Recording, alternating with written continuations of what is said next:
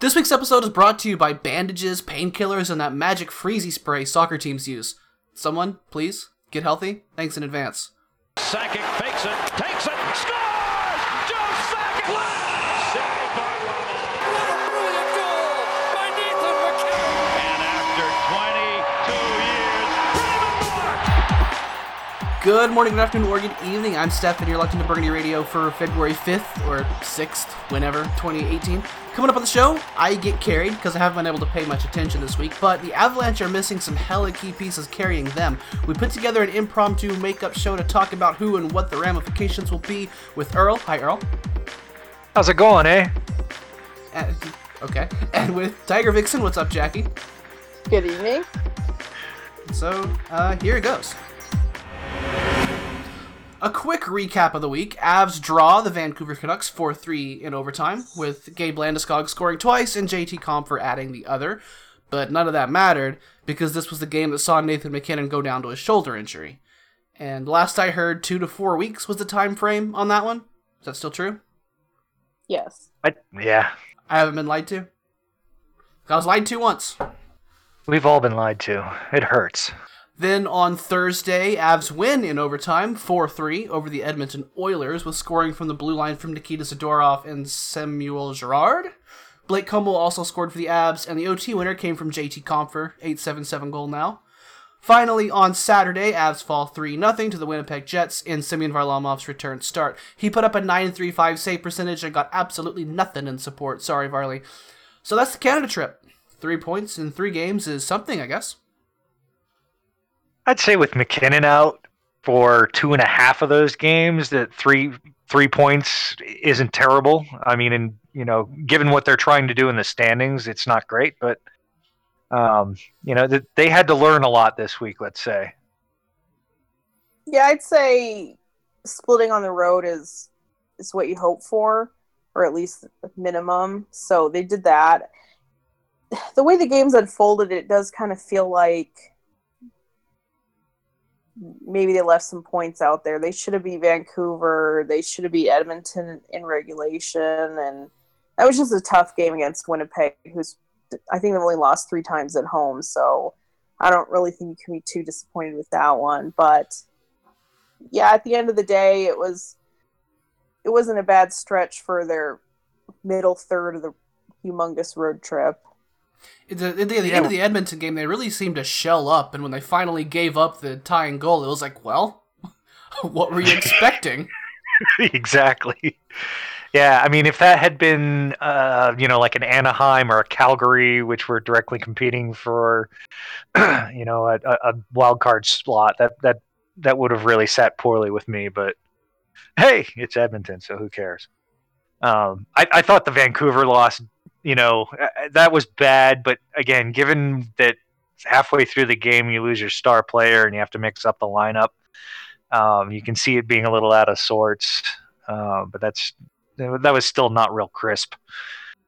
And as far as Winnipeg goes, we've beaten them twice at the Pepsi Center. So losing to them up in Winnipeg is not a huge surprise. And they controlled the game pretty well for almost half of it. So, the only thing I'm kind of worried about there is they got shut out, which you worry about them being able to score with Mac out, and against a good team they couldn't.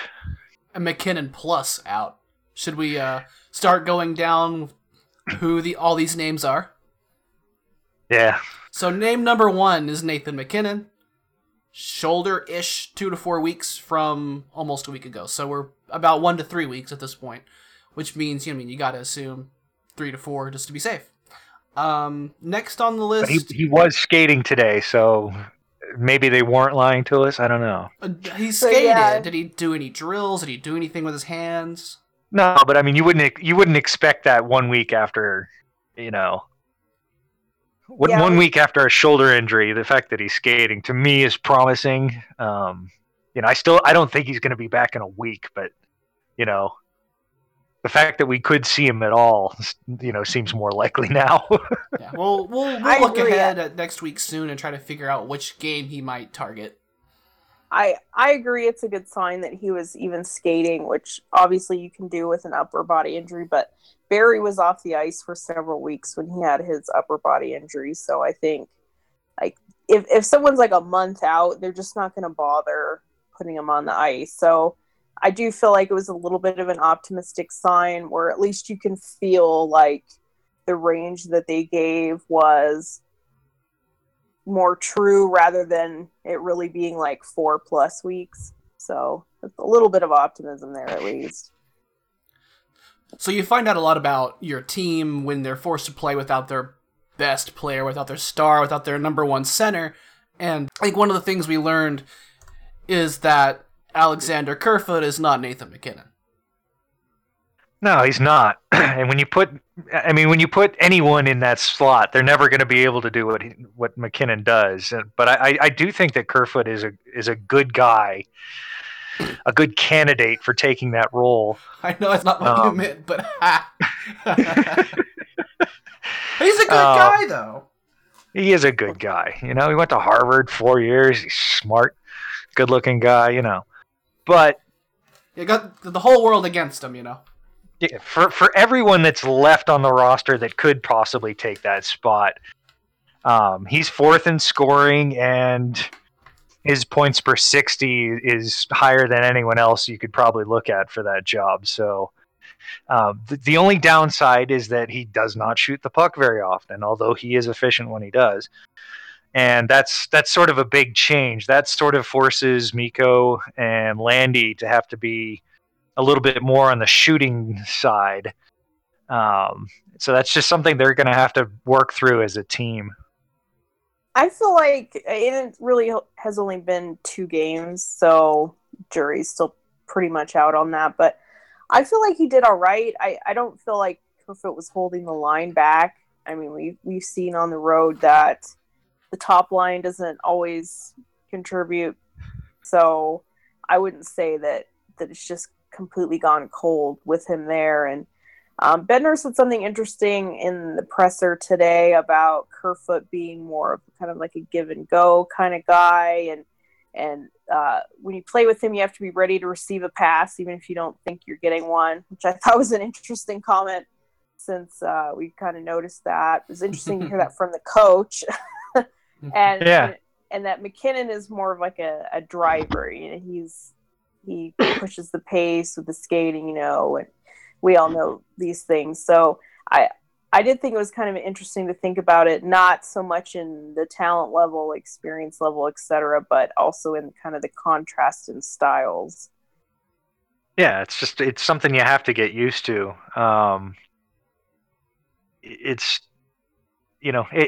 Again, anything that you're going to put as far as a new center into that role, it's going to be something different. I mean, you hear people that want to look at other guys maybe, already after 2 games, which is kind of silly, but, putting Jost or Comfer in there perhaps.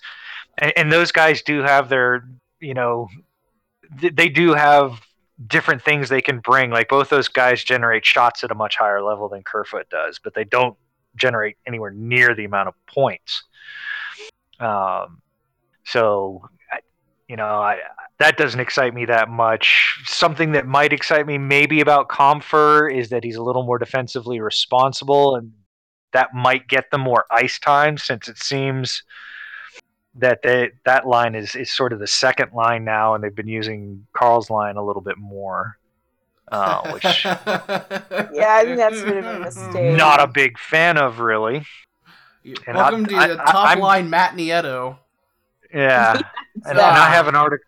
I have an article coming out on Tuesday about sort of how this is working out, and they might want to rethink overplaying the Soderberg line a little bit. But I don't think they've been over 50% since they started the road swing. So I mean, back to Toronto, which they're not going to be. In some games, they were in the 40s, high 40s. So it's not like it was terrible, but they basically haven't won a matchup in like over 2 weeks. So that should be something that you kind of need to sit down and think about, that the other team is trying to play their better players against the Soderberg line. Like, we've been saying it on this podcast for weeks that I think they're over relying on it too much, and I understand the reason why they do. They like the veteran line, but it's just, I don't think it's something that you can hold on to forever. And with the injuries and things, I wouldn't say I don't mind it. I mean, we're starting to like pile guys up, but it's interesting just from the standpoint of what can they do with some different lines, but yet that one's not changing. So it kind of, well, it looks like to me like when they overuse that line, their offense goes way out the window. It's just I don't mind them as a shutdown line. I think if you want them to take tough matchups, that's fine, but you can't say, all right, you're going to take tough matchups and we're going to give you the most minutes, so we expect you to produce offensively. I mean, that's asking way too much of that group of guys. You can do, you can have them be the shutdown line, or you can maybe ask them to produce more offensively than they ever have before. Yeah, that's the problem. Yeah, but asking them to do both is just, I mean, that's, it's not fair to them, and it's not fair to the rest of the team if you're trying to win games. Because there's one offensively minded player on that line, and it's Carl Soderberg, who has scored more than 13 goals exactly once. Yeah. He's been a 30 assist player 3 times.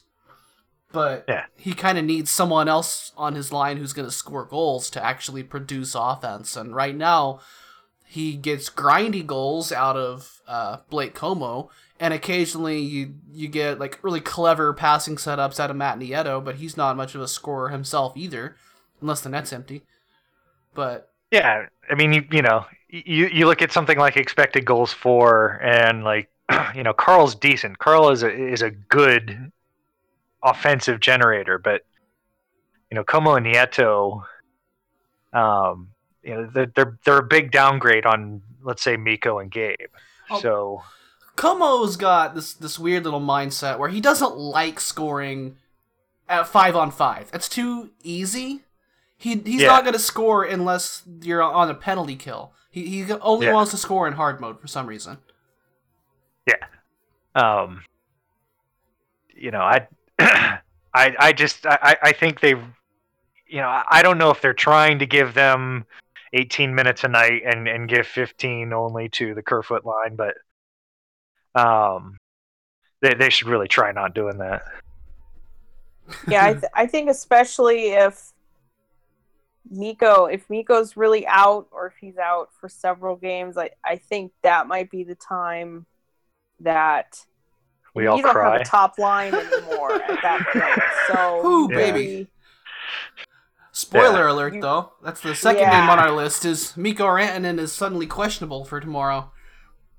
And we don't really know what happened there. I think he took a high hit earlier in the week, but it definitely wasn't from the Jets game. So yeah, I mean, I vaguely remember what you're talking about, but I can't put my finger on when it was either. Because I remember McNabb saying, "Oh my God, here goes Rantanen." I almost want to say it was the Vancouver game, because at that point it was just like, no, come on, not like this. Yeah, yeah, exactly.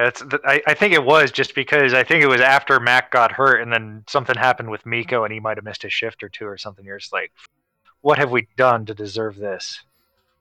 Yeah, so it doesn't seem like it's a big deal. They considered him questionable, but it kind of seems like nobody's come back fast, except for when Jost was out that one game. Other than that, nothing's been fast. So we'll see. But if you don't have Mikko, you don't have a top line anymore. So I think you really have to.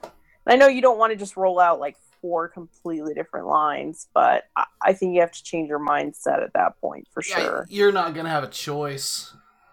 Yeah. So Wilson was on that line today. So it'd be Wilson, Kerfoot, and Landeskog. Which I don't think it's a bad line. I don't know if I'd call that a top line, but they don't really have that anymore. That would be that'd be one of the best third lines in hockey. Yeah, I mean, we've seen Kerfoot and Wilson work well together, so I mean that's not bad. But again, it's it's a bit of a downgrade. They've got 3 third lines right now. Let me read out the practice lines that friend of the show AJ Hafley noticed at practice today. Landeskog, Kerfoot, Wilson, which is, like I said, an awesome third line. Nieto, Soderberg, Como, which has been one of the better third lines in the league this year. Jost, Comfer, Yakupov, which is a real boom and bust kind of middle line. And then you've got Greer, Toninato, and Bork, which is the ever-present Avalanche Island of misfit toys. Yeah. Basically, yeah. I mean, you're looking at Yakupov and Wilson as placeholders. Hopefully that's, and I guess Greer would theoretically be one too. If it ends up that's what they roll out tomorrow night, then YOLO. I mean, let's have fun with it. But as much as you can, I guess. Not looking for big things out of that lineup, really. I mean, it's not the worst thing that the result of all this basically gets Greer and Toninato in the lineup. I mean, we're not talking about Joe Whitney here or anything like that. Like, these are guys you want to see in the lineup. But, you kind of have a bunch of third lines. I think one thing that we'd all like to see is, obviously, you can't expect the first line, or whatever you want to call Kerfoot's line now. You can't expect that line, the Kerfoot line, let's call it the Kerfoot line. Okay, but you can't expect them to, play it anywhere near the level that they did with McKinnon there. So what I think what we'd all like to see is sort of the Jost, Comfer and Wilson or whoever they put there, sort of that line take up a little more slack than they have been so far this year. Because I think they can. It's like Jost is, problems shooting the puck into the goalie's midsection on breakaways, and that sticks in everyone's mind. But he actually shoots 10%, so that's not bad either. And Jost has been a little bit underperforming as far as points, but we know that, he probably has some upside capacity. I mean, if those guys got rolling a little bit in this week or two stretch without McKinnon, that'd be really good to see, for this year, but more for next year. Just knowing that those guys are able to produce at the NHL level. It would be great. I just wish they weren't trying to do it with Yakupov. Yeah, nobody wants to see that. I wish it would be like Soderberg with Jost and Comfer. I think that could be an actually, or even Greer, second line. If your lineup's so screwed up that you're playing Wilson on the first line again, why not put Greer there? What's the worst that could happen? He might do something good. I mean, I know everyone thinks he just wants to fight everybody, but I mean, he might actually. You put him with those two guys, and he has some chemistry with them anyway. That something good might happen out of it. That's true. Yeah, that's true. What could happen that's worse than having Yakupov there? And I don't think Yakupov, but it's like, what? Yeah, if you just want someone to skate hard, forecheck, and shoot the puck whenever. Yeah, I mean, I'm fine with Greer having to earn his ice time, but you put him in a situation like that, and you say, all right, here's your tryout. Give it a go. And maybe he fits in really well there, and maybe he starts looking like we all know he really can play at the AHL level, and now he's getting the opportunity to do it at the NHL level, and that's something we really need to see for next year. And he's had a few games like that. It's not like the AHL Greer is completely missing. It's just when it's happening in 7 minutes a game. Yep. What exactly do you expect the guy to do? And even when he has a primary assist, it's like, well, he didn't do anything. It's like, seriously, what more could he do in 7 minutes? Yeah. I'm most of the time I'm pretty fine with Greer getting lower minutes and having to earn his way up, but having a lineup like this, it should be an opportunity for some of the guys that you want to see break through next year. Yeah, you want to see guys like that with big opportunities, but you also have kind of almost a necessity at this point to play your ice time. Like, you've got 3-second lines. Like, you don't want to have any one line that has a whole lot more or a whole lot less, except for your Misfit toy line. Right. And even then, the Misfit toy line might look a whole lot different if you bring AJ Greer to the top, instead of just kind of going, okay, AHL players, go have 8 minutes. Yeah, that's basically what it is with Toninato, Bork, and Greer. Yeah, that's what it is. It's the AHL line that you want to pretend that you're not dressing that night. And Well, I mean, I think at that point, what you're basically looking at Yakupov as a power play specialist, Bork as a PK specialist, and then I noticed the other night that they gave Toninato a shift or two with Mikko and Gabe when they had a defensive zone situation. So maybe you swap Toninato in certain situations on the other 3 lines. You just, you play 3 lines basically. You don't use the 4th as a line in itself. What's going to have to happen is, like, if you're going to do that much line juggling, there's going to be absolutely no chemistry anywhere. So, I mean, you already have a lot of your skill out of the lineup with no McKinnon, no Rantanen, and no Andrighetto spoilers, but with that kind of lineup, there's going to not be a real high level of playmaking chemistry, so you're going to be looking at having to outwork for your goals on basically any time you're looking to score. You're going to have to outlast and outwork to make that happen. Yeah, I mean, we've seen in each one of those lines score like that. I mean, we've seen the shift with Carl and Nieto and Como. I forget exactly which game it was. It was very early in the streak, but they, is it San Jose? Or was it Anaheim? I think it was one of those early games. Yeah. But it just, they turned around a game for the Avs just by going nuts on the forecheck and keeping the puck in for like 4 minutes. You get some shifts like that, and then people start, getting into it. I think that could kind of work. Of course, all this chatter could be for nothing, and Mikko Rantanen could start on Tuesday. We'd like to see that, yeah. So, also missing with no apparent, visible time frame that we know of, even though he was supposed to be back a couple of times by now, is one Sven Andrighetto. He's probably the most mysterious of what happened. I mean, we saw, at least with him, we saw what happened. We saw him crash into the boards.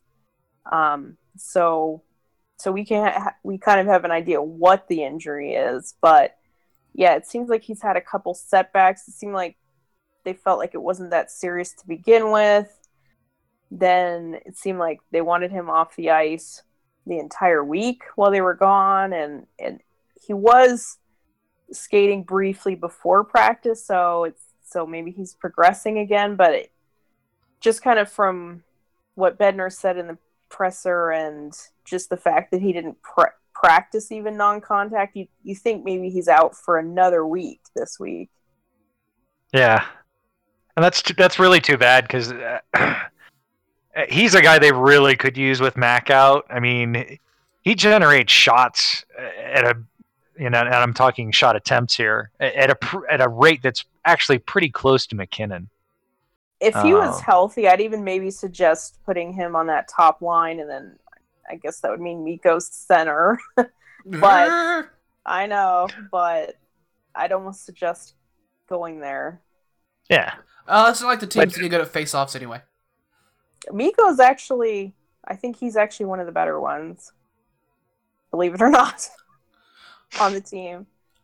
I know he choose to not doesn't believe take it. as many, but I think he's closer to 50% than a lot of the others. I definitely choose not.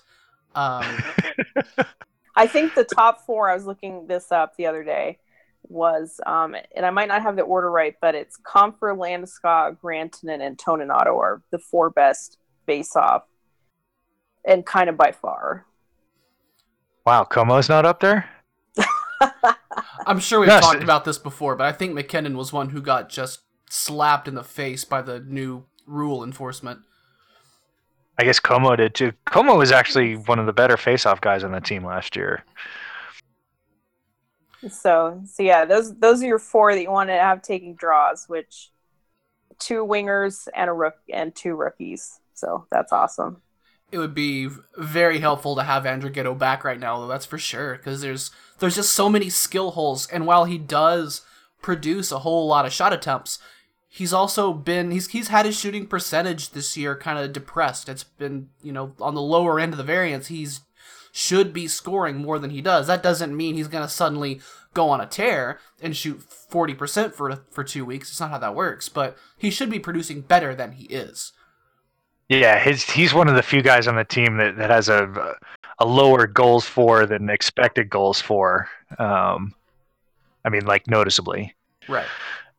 And that's because he was shooting like 4.5% last time I checked. Yeah, exactly. And it hasn't changed because he hasn't played. But he's definitely someone that you don't feel bad inserting into a top line. Not at all. It's one of those things. Like this is when the Avs really could have used him, but apparently that's not for us to have. That middle tier forward depth that the Avalanche do have is thin, but it's there. But if it gets taken out before the top line talent does, that's not nice. That's quite rude, Universe. And I would like as payback for this that you at least explain what happened to Mark Barberio. Yeah. That's the complete mystery, because I swear he was at the morning skate in St. Louis, because there's a picture and you could see the ugly blue seats they have there, so that was that game. And then all of a sudden he's not playing and he's not even on the ice. So I don't know, did something happen in the morning skate? Did he just go out there to say hello? Nobody knows. That day he just stopped playing, and he wasn't even on the ice today. So, well, and we did see a heavy wrap on his right ankle that week. Yeah, did they finally just decide to shut him down? Yeah, or maybe it was something that would. I'm thinking like a logical thing that happened is like that was from a shot block. And then maybe in practice it hit right on that, and then he was like, "Nah, can't go." Nah. Or did it have something to do with Barry coming back, where they're like, "Okay, we can shut you down now"? Well, then why would they do it a game early? I don't know. I mean, it just I guess that's true, and they wouldn't think that way, but no. And even if they did, like you said, there's no reason they would give an attaboy game to Warsofsky in the middle of it. Right. Not that Warsofsky was terrible in that one game, but I'm not exactly sad that he went away. Yeah. I guess it's nice to know, like, if the planet blows up, then we've got that going for us, which is nice, but, Do we? If the planet blows up, do we really? Didn't say which planet. But yeah, I think having Barberio out is... I think we've seen through the year that when Barry's in the lineup that the defensive usage gets really jumbled. And while we were on the streak and while Barry was out, they kind of got into a set pair kind of thing. This is also something that I'm going to touch on tomorrow in my article, but like Erik Johnson has played 27 minutes all 3 games since Barry came back, and he only played 27 minutes or more 4 out of the 13 games when Barry was gone. And I don't know what that says, honestly, other than it's just odd. It's an odd side effect of having Barry back in the lineup. I think it's really bizarre. Trying to play with multiple partners. Yeah, it's just they get so confused that they're just like, well, just EJ, you go out and we'll figure the rest out sometime. But I just thought that was really weird. And obviously they were on a 10-game win streak, so they were winning a lot, so they didn't have to play EJ all the time. But I just thought that was really weird that they would, that as soon as Barry comes back, he starts going over 27 minutes a night again. When Barry was out and during the streak, EJ only played 27 minutes or more 4 out of 13 games. So I don't really know what that says other than it's really weird. And especially when a guy like Tyson Barrie comes back, who plays a lot more than Mark Barberi, whose minutes he was basically replacing. It just seems odd that that's sort of where the usage goes. So I'm going to delve into this a little more tonight, but it just doesn't make a lot of sense that somebody who comes back into the lineup and plays a lot more minutes makes another guy play a real lot more minutes. I don't know. What do you guys think on that? My theory on that, I think, is EJ's been splitting his partners again, like he did when they were playing 7 defensemen. He would split with Zadorov and Girard mostly, and he's not playing with Girard now. But that's my theory. Is I think he's splitting again. He's splitting with Zadorov and maybe one other person more, because I noticed Girard actually had 3 equal partners in the last game, which that in itself is crazy. It was Nemeth. It was EJ. Everybody but, no, it wasn't EJ. It was everybody but who he had been playing with. So that was Nemeth, Barrie, and I think Zadorov. He had been playing with Lindholm during the streak, and he had played with EJ more during the 7 defenseman period and when he first came to the team. So, Girard basically played with 3 different partners, all of whom have not been regular partners for him. So that was a really weird game, because also like the pair with the most minutes was Z and EJ, and they had 10 together. And then I think Lindholm and Barrie had 8 together, and then no one else was. I think everyone else is like around 6 minutes or less together, and that's just it's just. I mean, that's just something that says to me that. I mean, I don't want to blame it on Barrie, just because it's nice having Barrie back.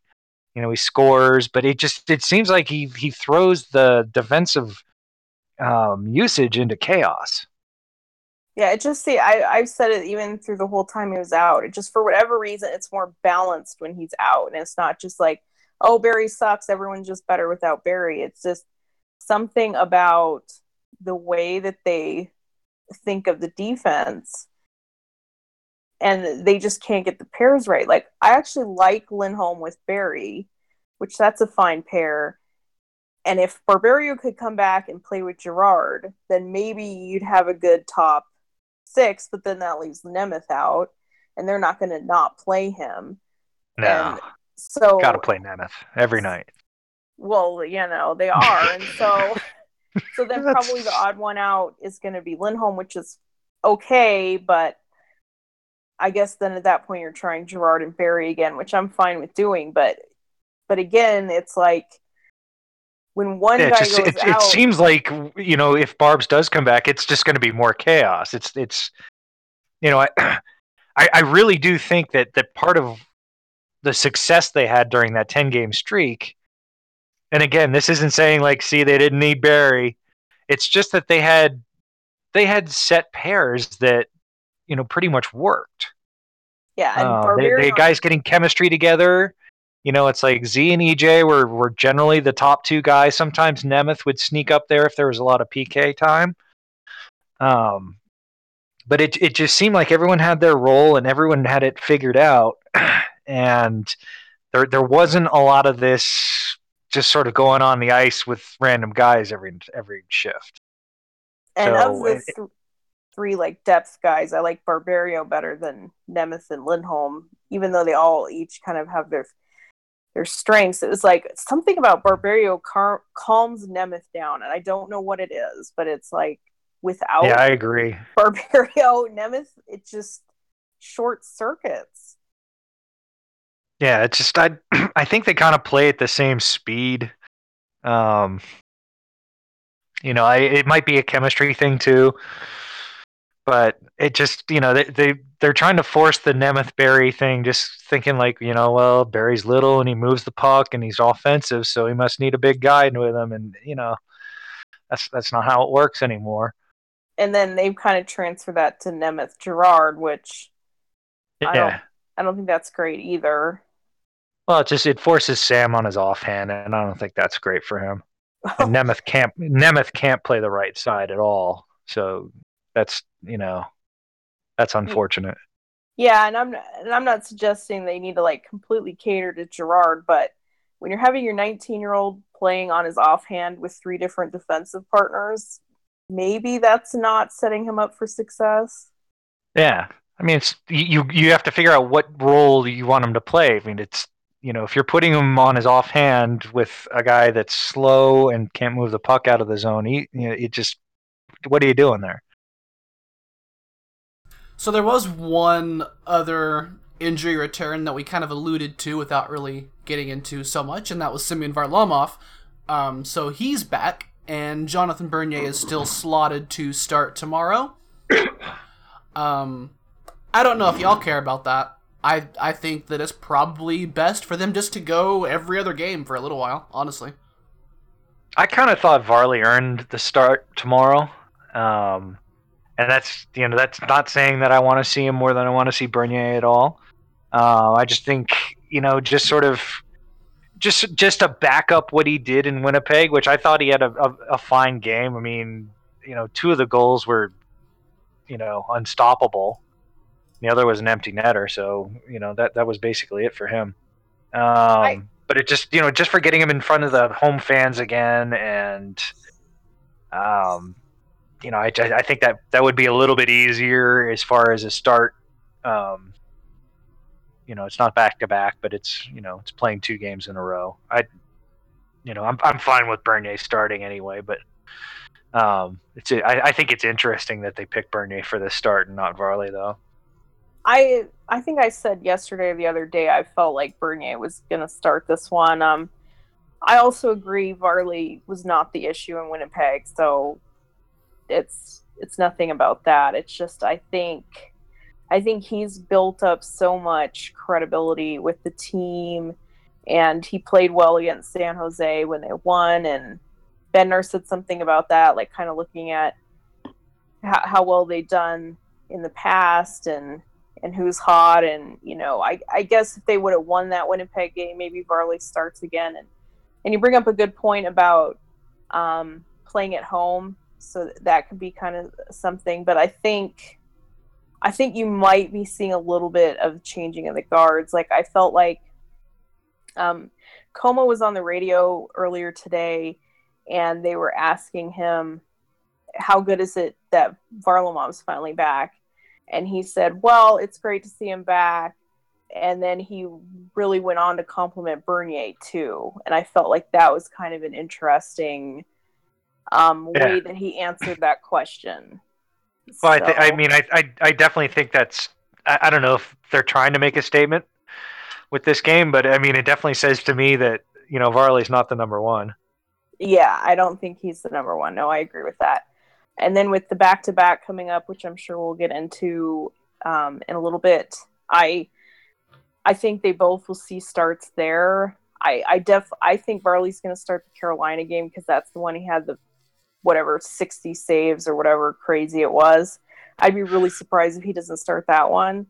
And then Bernier starts the Buffalo game. So I guess the one this week up for grabs would then be the St. Louis game, which might depend on how the game against San Jose goes. That's true. Maybe they want to see Bernier bounce back from, he definitely had a little bit of a drop off after the streak ended, and it wasn't all him, obviously, but it's like his save percentage went from pretty much straight 96s across the board and got down to 930, 920, and then the last one was not quite there. So I think if he wins this game against San Jose, he's going to play St. Louis.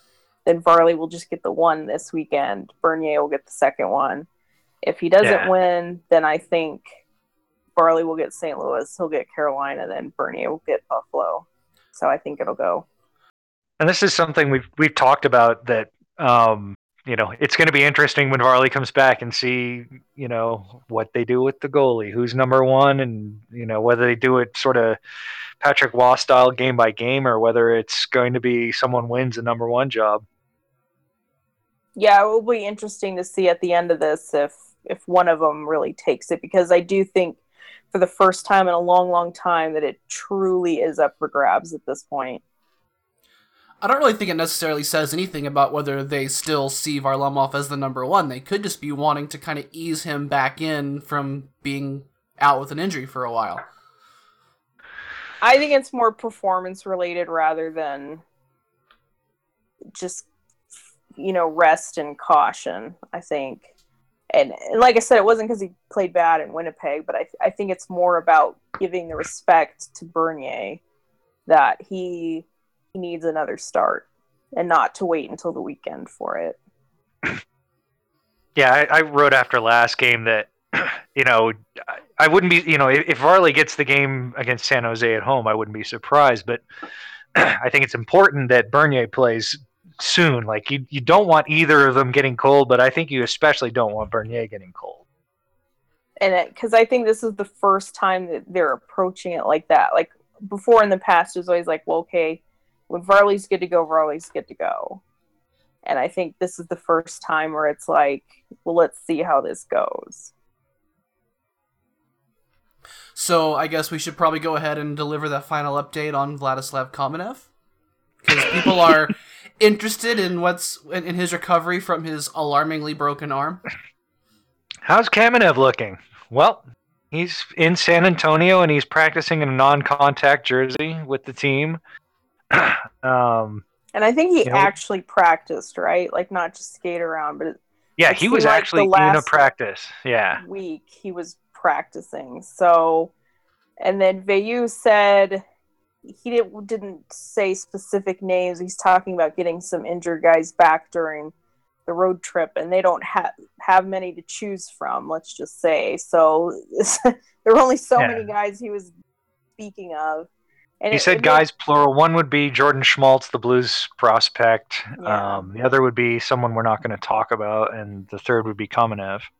Yeah, and that person we won't speak of has not been on the ice yet, so it's not just optimistic hope that he was talking about Kamenev. I heard he has been on the ice.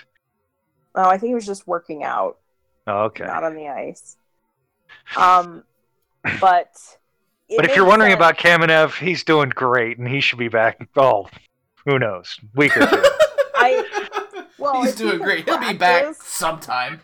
I think he'll play this month. If he can practice, like, he's obviously going to have to get clear contact, but I would say by the middle of this month, I think he could play for San Antonio, and I think it does put him on track to be an option after the deadline, which would be nice. I think even before. I think they want to get him before the deadline. To the Avs? Yeah. I think they want to get him 2 or 3 games, whatever. It could be even 1. If he looks good in 1, they're going to be like, okay, come on up. I'm just worried about the conditioning at that point. Well, I mean, he's going to have to play for San Antonio and see how it goes. And it depends. Like, he's kept his legs, They're on this road trip, so they're playing a lot more than just kind of like on the weekend, which they do more at home. So they're going to have a lot more midweek games. So yeah, they have 5 games in 7 days starting tomorrow or Wednesday.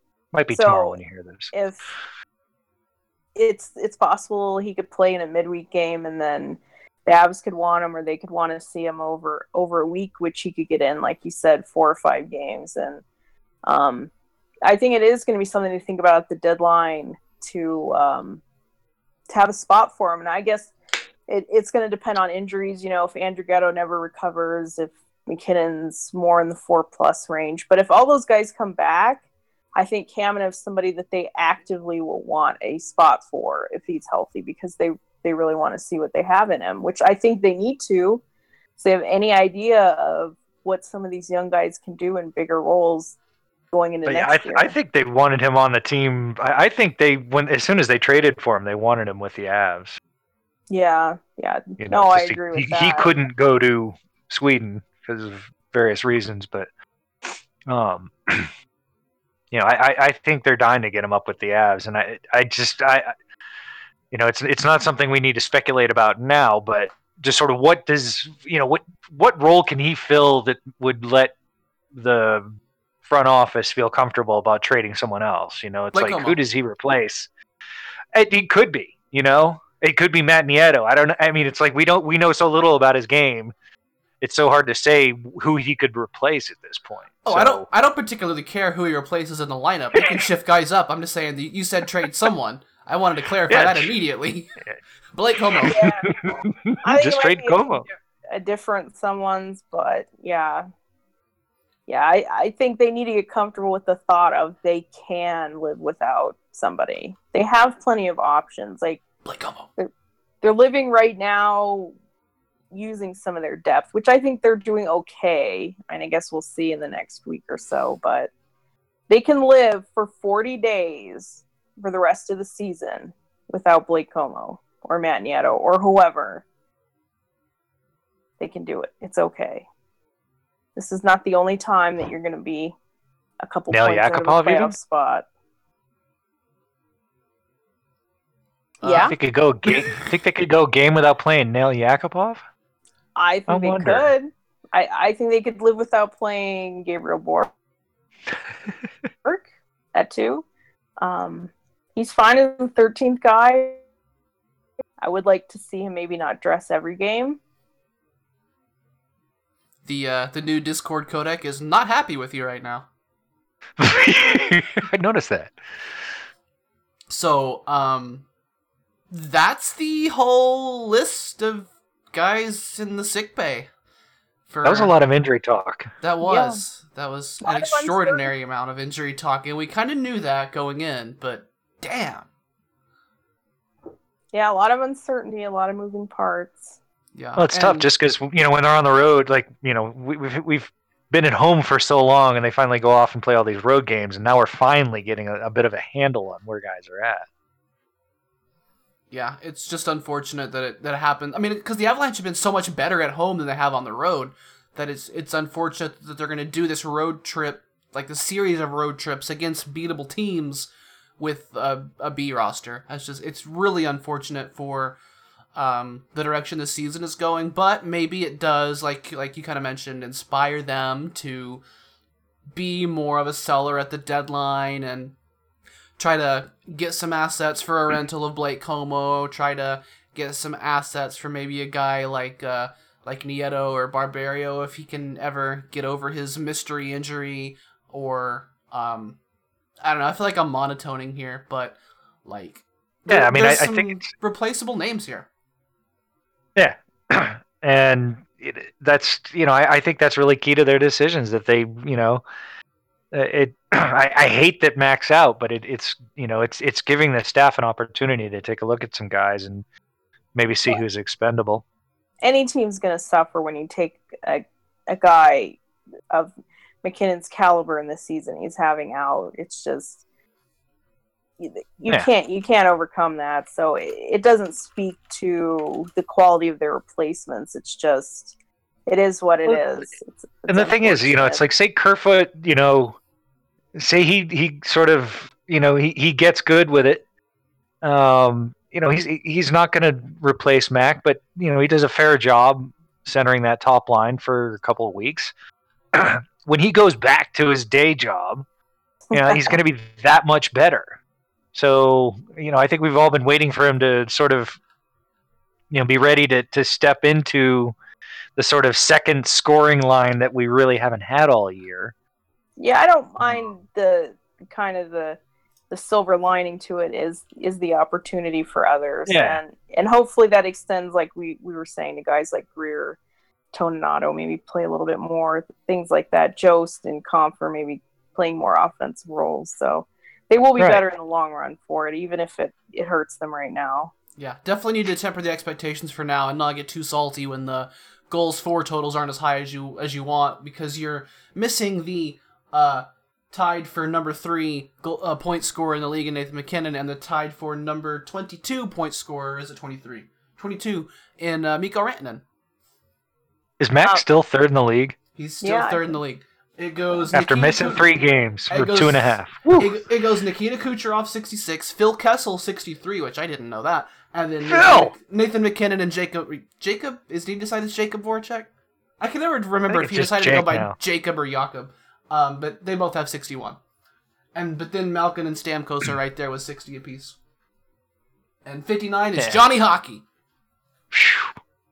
You know, I mean, he's going to get passed by a bunch of those guys, and it's going to be ultra hard to make up unless they have similar injuries. But, we know where he was at one point. So he can just score 2 points a game again. Just McKinnon things. Yeah. He can do it. We've seen it. I think we've talked about every single player on the roster except for one. Who's that? Any guesses? Your favorite Russian defenseman, not named Nikita? Is it Zakita Nadorov? Oh. The guy that doesn't play. Do you think Andrei Mironov gets a game on this trip? And yes, not. I am including a home game on Tuesday as part of the trip because it's a 1-game stop. I think they even made a joke today. Like, it is kind of like a road game. You're only playing one game. One game homestand. But I don't know. Like, I think he kind of is up to be the warm body, kind of how Warsofsky and Duncan was earlier. I don't think they really want to play him, but his situation is still kind of unique where I think they still want to try to act like he has an opportunity, and who knows, maybe some things were said how long he was going to stay in San Antonio. And it's tough because he is just like the extra guy, and there really shouldn't be like this much conversation about a guy that's just kind of an extra. But I think there was a lot of hope put into what he could do, and maybe there still is hope of what he could bring to the team if he just gets more comfortable. And I think we kind of feel like we've seen enough in San Antonio, and that we're kind of getting into the what are they going to do with him territory rather than what can he do for the Avs territory. Yeah, I mean, one injury we didn't touch on was that Big Z went into the boards really hard in Winnipeg and missed the last 8 minutes of that game. But he was at practice today, and by all accounts, there's nothing wrong there, which is, fantastic news. Losing McKinnon and Big Z at the same time, that would be a little bit cruel. But that would have been an opportunity that they probably would have had to play Mironov. And, I really wasn't impressed with him, especially over his last 5-10 games in San Antonio, just because, he looked like he was playing for Miro and not for the team. And I get sort of where he might be thinking, he came over to play in the NHL and he doesn't want to be in the AHL and stuff like that. But if learning your craft down in the AHL is not something you're interested in, then that's sort of an anti-team kind of attitude that I'm not real stoked about. I also feel like the ceiling just isn't as high as maybe he was kind of, I don't know, maybe folks were hoping, or he was kind of projected to have.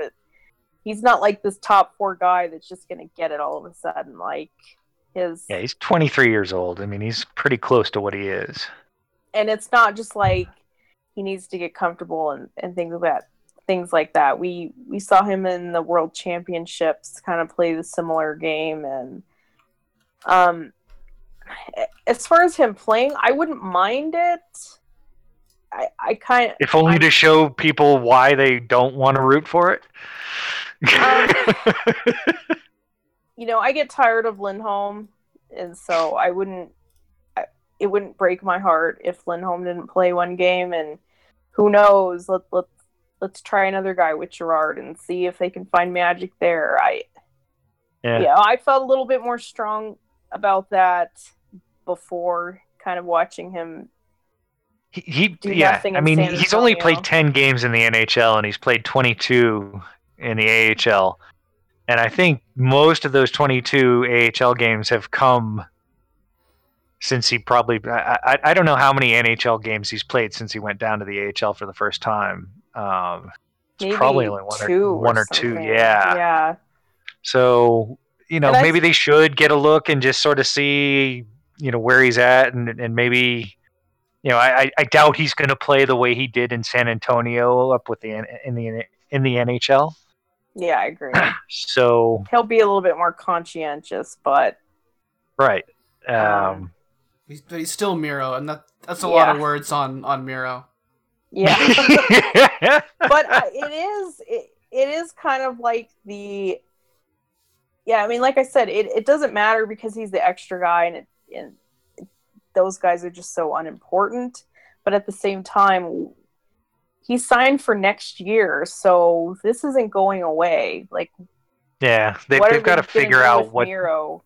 Yeah, It's exactly. going to be a legitimate question, and it is a legitimate question that they give him a game because, Warsofsky, they can just call up and sit him around and not do anything. But Mironov is, if they have any interest in him as an option, he's going to play at some point. So it will be really interesting to see if he plays at all or if even they've kind of given up.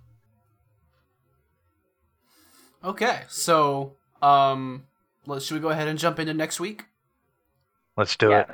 4 games on the ticket next week. So I'm not sure whether next week's show will be a day early or a day late, but we will not be able to keep a normal schedule, I don't think. We'll see. I'll keep y'all posted. Starting on Tuesday, the San Jose Sharks are back in Denver. It's a 7 o'clock Mountain start.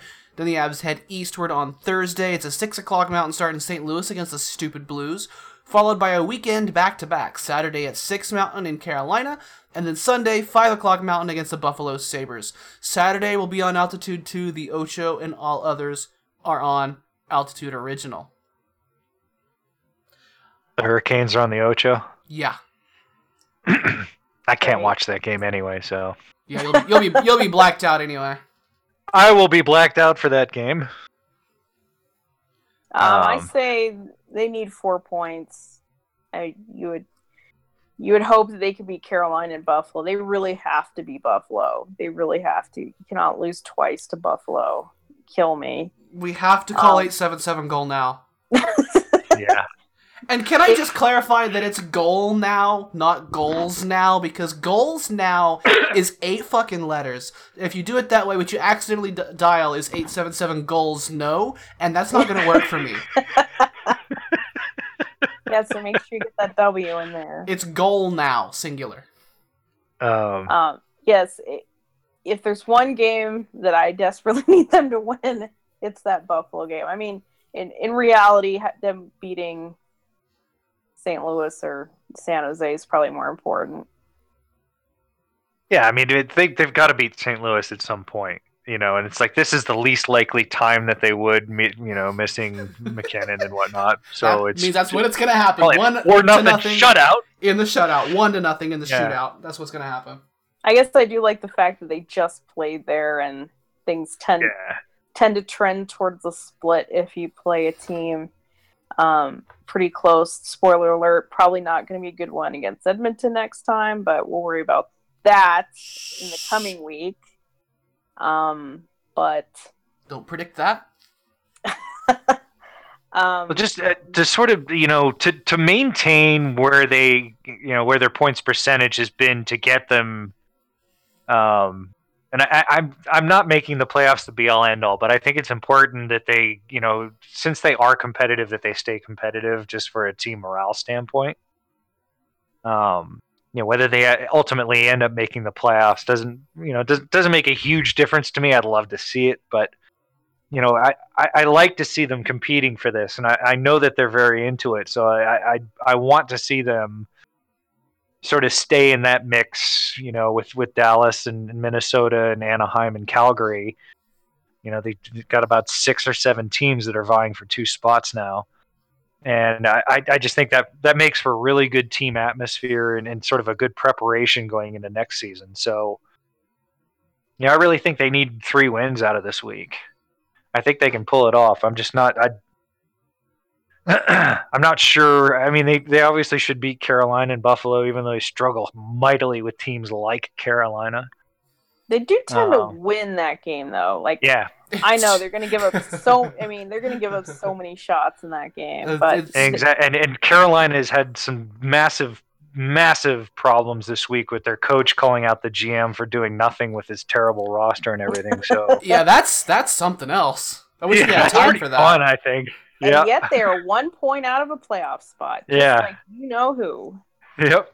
So you know who? Colorado. Does it rhyme? Does it rhyme with Malorado? Perhaps.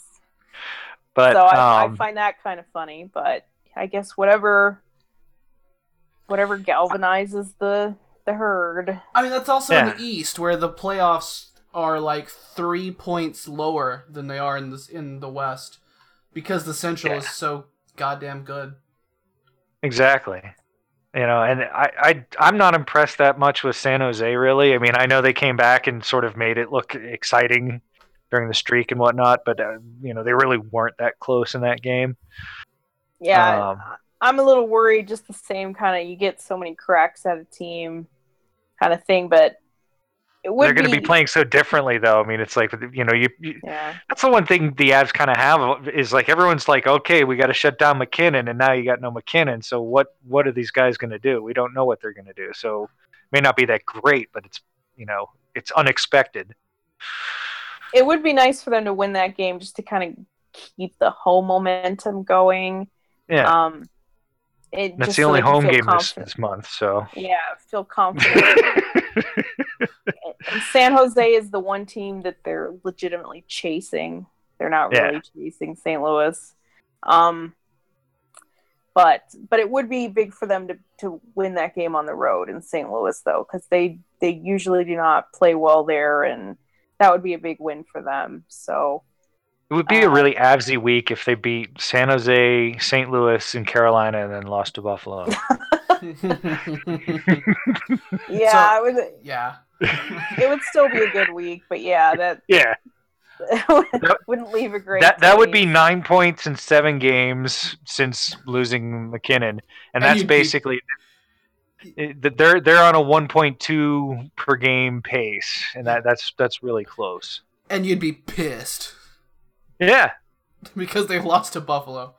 I think I'm predicting 5 points this week. I would have, but I like 6 better. It's my favorite number. I also like 6 better, but we're going to go with 5 because I think that San Jose game looks like another draw because Colorado are good at home, but it's looking like a struggle game. So it's really hard to call that a win. I think they're more likely to drop that one 3-on-3 than anything else. And then they should take the back-to-back. I think they should take the back-to-back. Yeah, I'm going to stick with 4. I think if they just tread water during this point, maybe they can kind of to surge.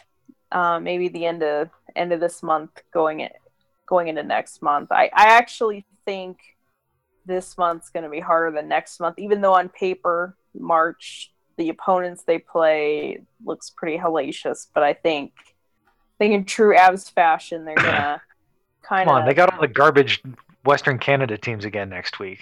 Oh, that's not going to be pretty. No. That's the following week, because next week is actually a home game on Wednesday against Montreal, and that's where I think we see one Nathan McKinnon, but not to get too far ahead of ourselves. Wow. That might be a little early for me, yeah. I don't disagree, but I'm not saying that might not happen. If it's not that game, it'll be the home matinee against Edmonton, but I think you might look at Montreal. So keep an eye on this space, because you're going to see at some point in the near future a draft prospect podcast go live with Jackie and Rudo, and did that have Nathan Chapman on? Yes. So with them. And we're also cooking up something fun for the trade deadline, so keep an eye on what's going to happen with us there. Whether it's 4, 5, 6, 0, or 8 points this week, As always, you can find out here. You can follow the show on SoundCloud at soundcloud.com/BurgundyRadio and on Mixcloud at mixcloud.com/BurgundyRadio. You can subscribe to the RSS feed in your favorite podcatcher. We are in the Google Play Music area, store, marketplace, shelf. We are in iTunes and etc. So, 4 games, 2 on the weekend. We might release on Sunday. We might release on late Monday. We might release on Tuesday. I don't know. I'll keep you posted on Twitter at Burgundy Radio. But until then, keep your head up, get to the dirty areas, and we will see you someday next week. It is Joe Sakic scores! Joe Sakic scores! Surely that's gotta be it. Barry's a great passer. He's just he just Hello? doesn't make. Hi. Hi. God damn it. That explains it. What? I thought y'all were just talking over me. No, we're not ignoring you. I've been here for No. like 10 minutes just typing. We couldn't hear. I couldn't, at least. Yeah, I No, I fixed it. couldn't. I fixed it by hanging up and reconnecting.